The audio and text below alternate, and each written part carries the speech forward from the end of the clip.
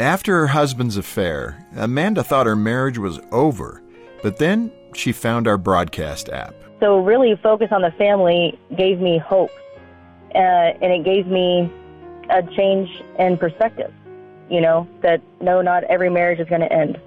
There is hope.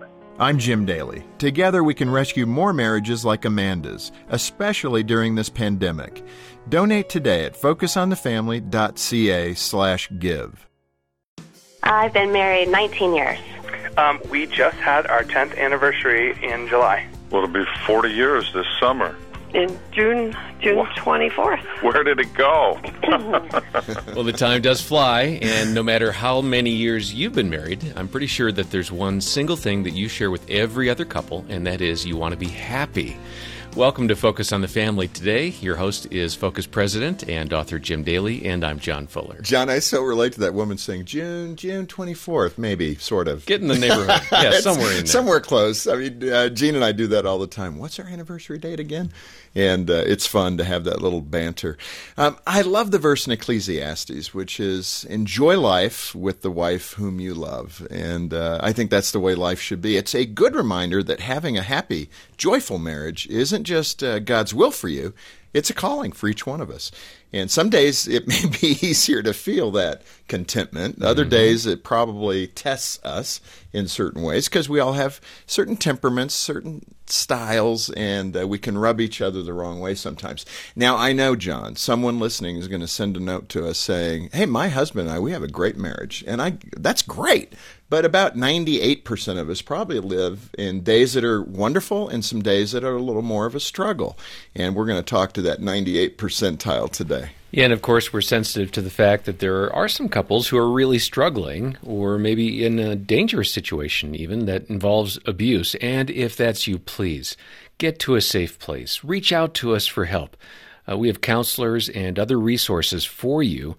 Our number is 800-A-FAMILY, or you can find help at focusonthefamily.ca. Well, our guest today is Jen Weaver, who has a book called A Wife's Secret to Happiness, Receiving, Honoring, and Celebrating God's Role for You in Your Marriage. Jen's been married to her husband, Jared, for 11 years, and they have 2 young boys. And we're pleased, Jim, to have your dear wife, Jean, in the studio with us. Hey, welcome to both of you. Thanks for being with us. Thank you for having me. It's always a pleasure being here. Thank you. I always love it when you're here. It's so much fun. Jen, let's start with you. You and my wife have something in common. This is, I guess, a revelation. You're both avid planners, and I appreciate that. High five. There you go. There's something unique about that where you want to plan many things. And tell us about the time when you thought a beach trip was going to be a magical moment for you. And Jean, this is so you. Oh, goodness. So in my defense, my boyfriend at the time, who is now my husband, but he took me ring shopping a full year before he proposed. Oh, wow. So I had the clue, and then every time we go anywhere, I thought, this could be the moment. Here in the grocery store, next to the bananas, he could bend down on one knee. And so one time we had went on a day trip, and so we'd gone out on a day trip to go to the beach. We left really early in the morning. He picked me up. We got Starbucks, hit the road, and I fell asleep as we started getting close to the beach. So I woke up, and his car's parked at the vantage point at the beach lookout. But he's not sitting there next to me. And so I get out, and I'm looking as the sun is rising over the waters, and everything's sparkling and glistening, and I'm walking along the cliff's edge, and I see him walking back towards me. And so I say hi, and we're just kind of walking toward each other, and I happen to glance down, and in the sand at the base of the cliff, it says, "Will you marry me?" Scrolled into the sand. And so my eyes start filling with tears, and I look back at him, and he reads my face, and confusion floods his face. I mean, he turns ghost white and looks down at the sand and looks back at me and starts shaking his head. No, this was not from him. So someone else had gotten proposed to. Isn't that the craziest thing? I feel horrible for him. I know. So he told me later he almost thought about using the proposal because it was so perfect, but he hadn't gotten the ring yet. And so someone else had proposed and didn't think to erase the message. And so I get my composure back, and we move on, and I'm trying to pretend like I'm not really stressed about it. And we had a great day at the beach, and then several months later, he did actually propose. And so it was beautiful and very heartfelt with a scavenger hunt and a book of love poems and all the things that I had dreamt of. And then I asked him if he wanted to see my wedding plans, which I had been working on for 6 months. So you had a book. Oh, I did. The Book of Wedding. Yes. The Excel book with colors and dates and all sorts of things. Did he faint at that point? He paused. He was a little worried, was he? Yeah. Well, Jean, that's it's so funny. You're giving me the impression that all women are big-time planners, because Jean's very much like that, too. And I didn't make your plans or fulfill your plans quite the way you anticipated. Well, that's true. What happened? I had a 4-year plan for myself and whoever my future husband would be. We were going to date for 2 years and then be engaged for 2 years. Perfect, great plan. But then after Jim and I had our first date, it was 4 months later, Jim proposed to me. Yeah, you got to work fast, you know.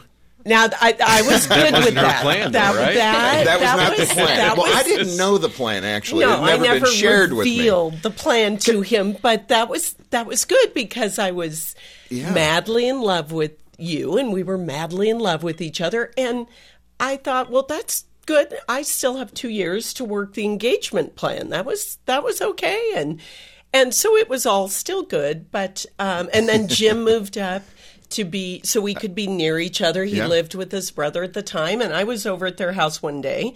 This is several months after that, and Jim got a phone call from a friend, Paul Fullwood, asking him, do you know anyone who would like to work for this Christian company showing motivational films to high school students? It's a ministry. And you go out in teams of 2. Yes. And Jim said, well, could Jean and I do it? And Paul replied, well, you'd have to be married. And I'm not kidding. Jim put the phone on his chest and said, hey, do you want to get married in 6 weeks and travel around the country for a year? I said, could I have a little time? You said, could you tell him, can we answer the question tomorrow? That's what you said.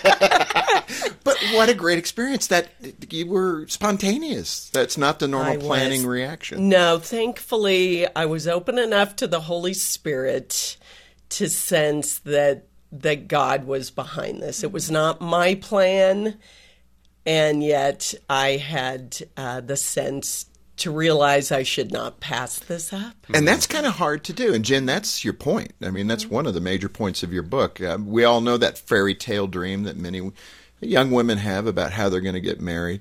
But you say wanting more from our marriages is actually a God-given desire, and that's important. So where's that? How do we go there? Explain that for us. You know, if we want too much, maybe a husband-to-be is saying, wow, you're really expecting a lot out of me already. But why is that good, and what are the pitfalls in that high expectation area?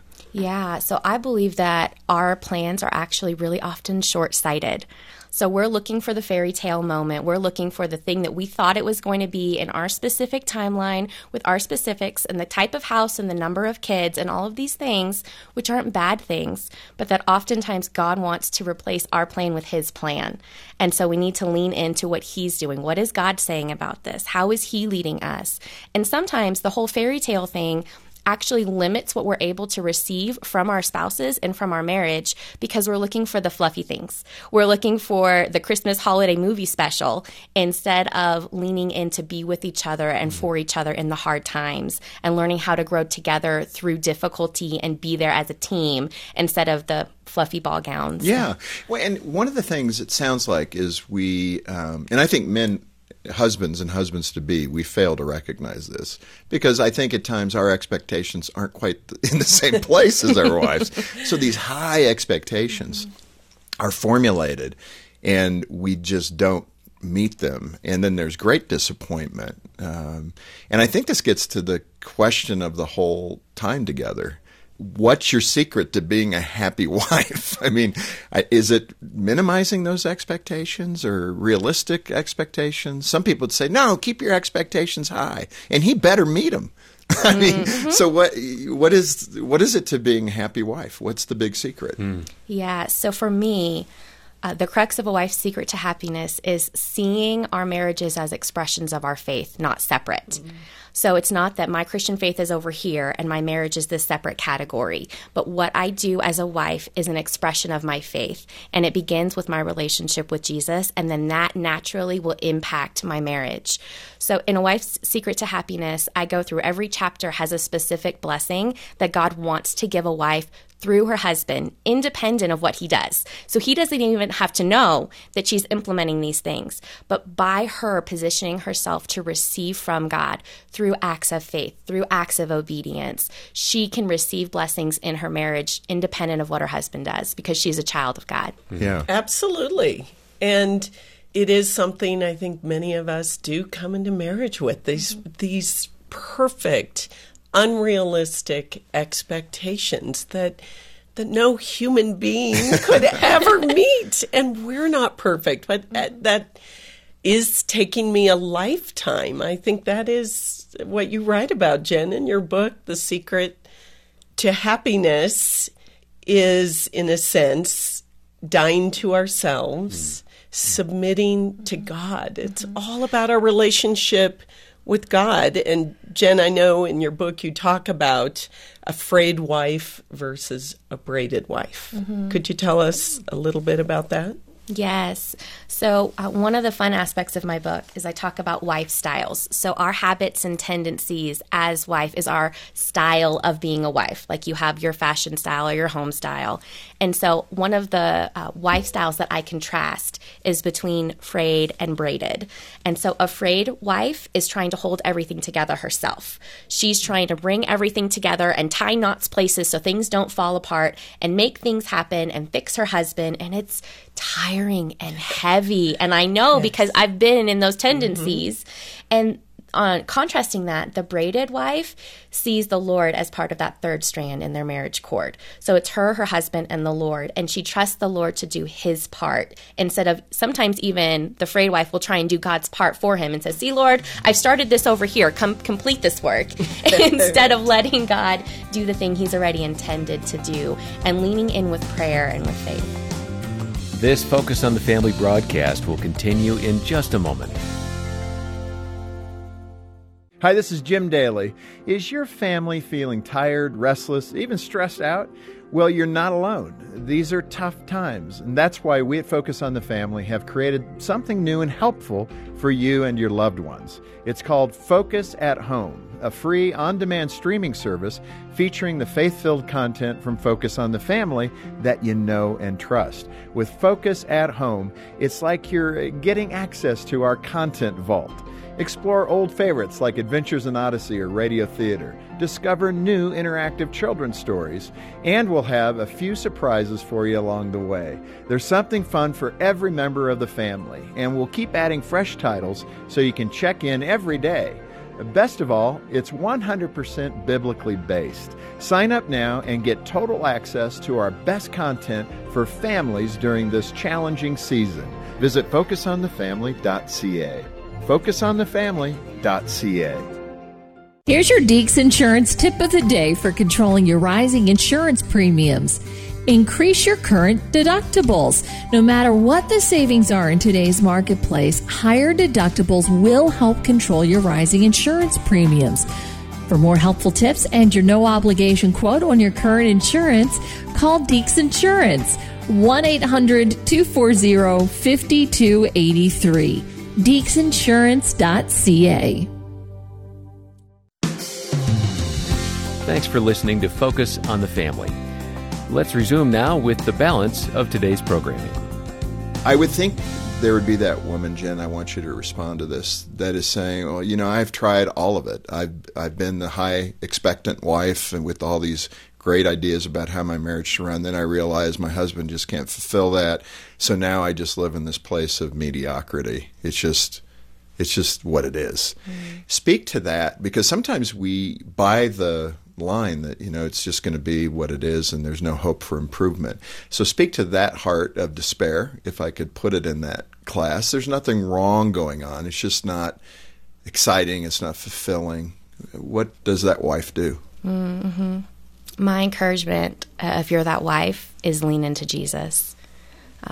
We talk about a season called a relationship winter, where Jared and I went through a particularly hard season in our marriage. And that was after my first son was born. And we just couldn't get on the same page, or we couldn't stay on the same page. And it felt lonely and isolating and heavy. And one of the things that I learned through experience in that season of time was that it wasn't about Jared and I getting to the same page. And it wasn't about me fixing him or him fixing me. It was about both of us getting closer to Jesus. And God never gives up on the things that he's called us into. He is always calling us closer to himself. And in a marriage, he's always calling the husband and wife closer to each other.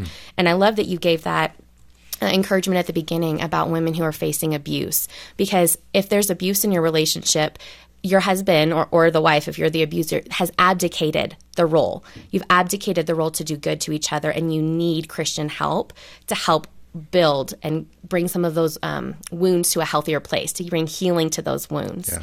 And so for a wife who's struggling with wounds, I encourage you, don't give up.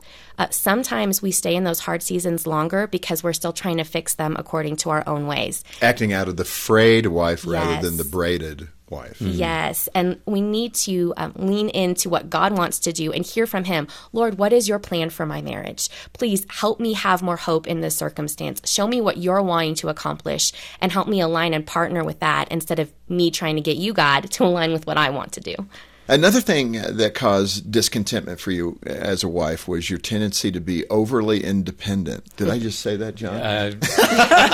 Wow. Do not write me about that. But, it's interesting to think of it that way, that discontentment can come from being overly independent. Explain what you mean by that. Mm-hmm. So I am a strong woman. And I like that about myself. God made me that way. I can do things. I'm a doer. But sometimes that has been less than helpful for me because I will wait to ask my husband for help until the very last minute. And I will go to try and solve problems on my own instead of partnering with him. And I will put off having a hard conversation until I'm about bursting with all of this pent-up emotion and perspective instead of partnering with him earlier in the process and along the way and really learning how to lean in as partners together. In fact, in the book, I think you use dance lessons to describe that. Help us with that illustration. Oh, goodness, yes. Okay, so my husband can dance. I have no rhythm. I have no rhythm whatsoever. But one year I got us dance classes. And so one of the things I learned in that process was that I like to take the lead. So the instructor would give instruction and I would try and lead with his part and not let him lead with his part. And so it was this great visual for me because for the dance to actually work, I needed to follow the instruction from our instructor and let my husband lead so we could move together. That's a good analogy. In fact, you called that dueling or dancing. Yes. Right? Am I going to fight for my own position and my own way, or are we going to groove together? But, Jen, in a healthy biblical context, here's another taboo, the whole submission issue. Wow, is that a very debated topic in modern culture today. What's the biblical definition of that idea of submission, and how should it work in a healthy context within our marriages? Yes. So it is a very taboo topic. It is. Which is why I laugh all the time that the Lord wanted me not only to learn it, but then write about it. So really the biblical definition of submission in marriage is that a husband is first to love his wife and give himself for her, like Christ gave himself for the church. And a wife is to submit to her husband. And so as a husband gives of himself sacrificially for his wife, she in turn is able to submit to his leadership. She is able to yield to him as the leader of their home. And it's been misunderstood and misconstrued, and I believe it's been misinterpreted by the enemy to try and get us to avoid submission because it's actually a means of being granted authority because of the way that authority is transferred through hierarchy. And so God gives submission to a marriage so there can be a greater level of partnership between husband and wife. Not that the wife is silent or demeaned in any way. And even humor can be wrapped into this. Let me give you an example. Some woman listening right now is going, "Oh, Jen, you don't know my husband. I mean, I'd never submit to that guy because he makes all the wrong decisions and he just, he's silly or whatever. Mm-hmm. But you begin to justify that position. So, I mean, in that reasonably healthy relationship, how do they get control of that? And how does a man not overdo it? And how does a woman just avoid it altogether? What's a healthy way? Yes. So it's not the man's job to instruct his wife to submit to him.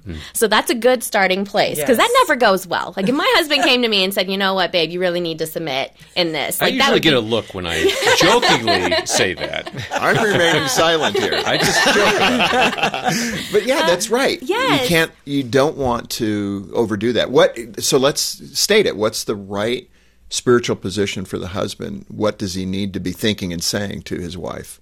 So I believe that as a husband gives of himself sacrificially for his wife, he lays the groundwork to make it easier for her to submit to him. And sacrificial. Sacrificial. I like that. Yes. Now, on the wife's side, who's got maybe that resistance to this because she's bought into, submission, that's archaic. That's what they did in the medieval days. How can she adjust her thinking to where it's healthy for her and for her husband? Yes. So I believe that starts with turning your heart as a wife toward your husband. So you are volitionally choosing, I'm going to voluntarily submit my heart to him. Practically, I am going to seek out his perspective. When you need prayer for something, do you go to everybody else before you go to your husband to ask him if he'll pray for you? When you want counsel for something, do you listen to what he has to say? Do you want to know what's on his heart and his mind? When you're passionate about a decision for your family, do you wrestle each other until somebody wins or somebody gives up? Or do you yield to your husband and say, babe, I'm going to share my thoughts because your thoughts are valid. You have a voice. And then I'm going to ask you, God, will you pray with me about this? And I'm going to trust the Lord to give you insight into this. And I want to align with what he talks with you about. That is really good. That's right. That's good advice. Jen, in fact, you have a powerful story about dreaming with your husband during a painful time in your marriage. Tell us about what you were dreaming and how God used that to bring you and your husband closer together. So part of our life testimony is delayed fertility. And so in the season that I talk about in the book, we didn't know yet that it was just delayed fertility. It was infertility. And we were praying about starting our family and had some issues getting started with all of that. We actually had a miscarriage, and our doctor encouraged us to look into some fertility treatments. And I was ready. I was ready to have kids. I was ready. I was like, I'll do all the things. You tell me I need to jump through hoops like a dolphin. I will do all the things. And my husband did not have peace about doing fertility treatments. It didn't sit well with him. We kept praying about it. And every time I have peace. Do you have peace? And he'd say, no, the Lord hasn't given me peace. And so in that season, I knew I didn't want to force my way. I probably could have fought really hard, and it could have created discord in our marriage, and it could have been a separating factor that maybe would have resulted in having kids earlier. But I knew that it was more important to prioritize unity with my husband. And so we agreed we're not going to move forward until we both have peace about it. So about a year later, my husband had peace about it. And so we actually went through fertility treatments. And at that point, something that wasn't previously covered by our health insurance was fully covered. There was all of these details that had lined up very differently had we moved forward too quickly. And I believe that God didn't have peace. He didn't give us unified peace in that because he wanted us to wait.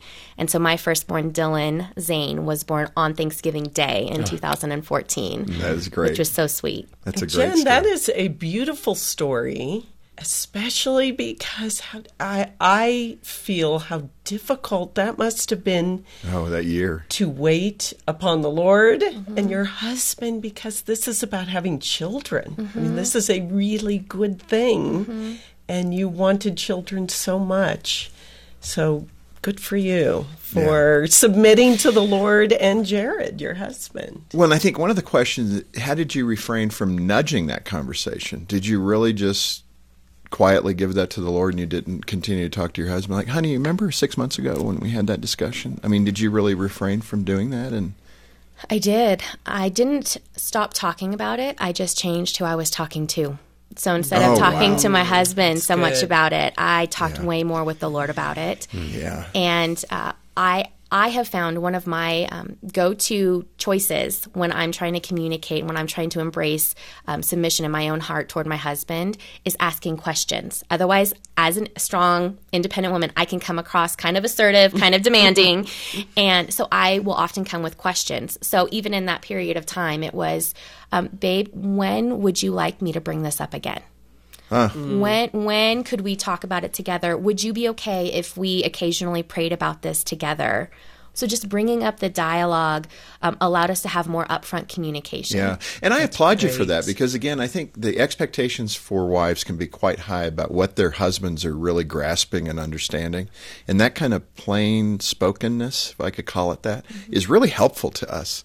Because we're trying to figure out what's going on, and we're not that good at discernment sometimes, and we're not thinking deeply on those issues. Well, and you can't read our minds. And we can't read our minds. And I think a lot of us think that our husbands should be able to read our minds, and that's a great example that you just gave of communication and clearly and respectfully conveying what we're thinking and feeling. Jen, you have laid out some wonderful things for wives to really find joy, and I think you've brought some great wisdom to the listeners today, and I hope it has impacted every one of you listening. I want to say we've taken a lighthearted approach to this topic today, but if you're facing serious issues in your marriage, please reach out for help. You do not need to stay in a situation that is abusive or dangerous to you or your children. Get to a safe place and then consult a counselor, and we're willing to work with you in that regard. I want to say thank you to our financial supporters also. Because of them, we're able to offer those in need a free phone counseling consultation. For many people, that phone call is the beginning of their journey to healing. But if your own marriage is in a good place and you have a heart to help hurting couples, please consider joining our team of supporters. I know times are tough. I'm reading that in the news as well. But if you're able to give even just a little, $20, $25, it would help so much. And one way to support our ministry is by ordering Jen's book, A Wife's Secret to Happiness, directly from Focus Canada. Your purchase will go right back into helping families stay together and stay strong during these uncertain times. And let me also say thank you to both you, Jen, and Jean for being with us today. Thank you for having us. Absolutely. Thank you. And let me add that there's more free content from Jen available on our website, and we're going to include an explanation of an acrostic that she's created to help solve issues and kind of de-escalate conflicts. Find that acrostic, get Jen's book, and join her support team at focusonthefamily.ca or call 800, the letter A, and the word family.